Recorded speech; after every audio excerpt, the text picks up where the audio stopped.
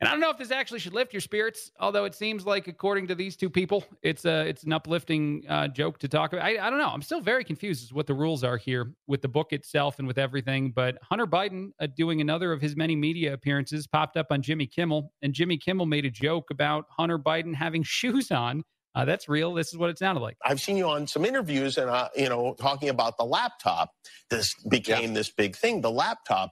And when they ask you if that was your laptop, you say you don't know, which is hard to believe unless you read the book. Yeah. And then it's kind of like, I'm surprised you have shoes on. Yeah. Yeah.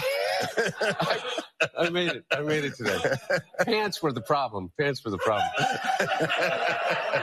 are always the problem, really. Yeah. No, I don't know. I mean, I'm kind of just amazed most by this woman and the amount of laughing she does in the background. Pants were the problem. That's a loud laugh. Pants are always the problem. As far as the actual value in that question, which, by the way, I guess if you want to say it's a joke, that's fine. It's a joke. Otherwise, it's an excuse. It's providing an excuse before a question, which is odd as to why he wouldn't know if his laptop was his or not. Here's the actual answer to the valuable part of the conversation. Yeah. No, look, I really don't know. And the fact of the matter is it's a red herring. It is absolutely red herring. But I am absolutely, I think, within my rights to question anything that comes from the desk of Rudy Giuliani.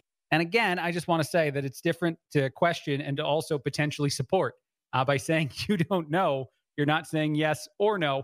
Anyone who's ever tried to lie for any reason knows that when you say, I'm not sure, could be, might be, it also might not be, you know that you're kind of pleading the fifth, that you're taking an approach that's not exactly arguing or disagreeing. You're taking an approach that is just removing yourself from the rest of the conversation as best you can.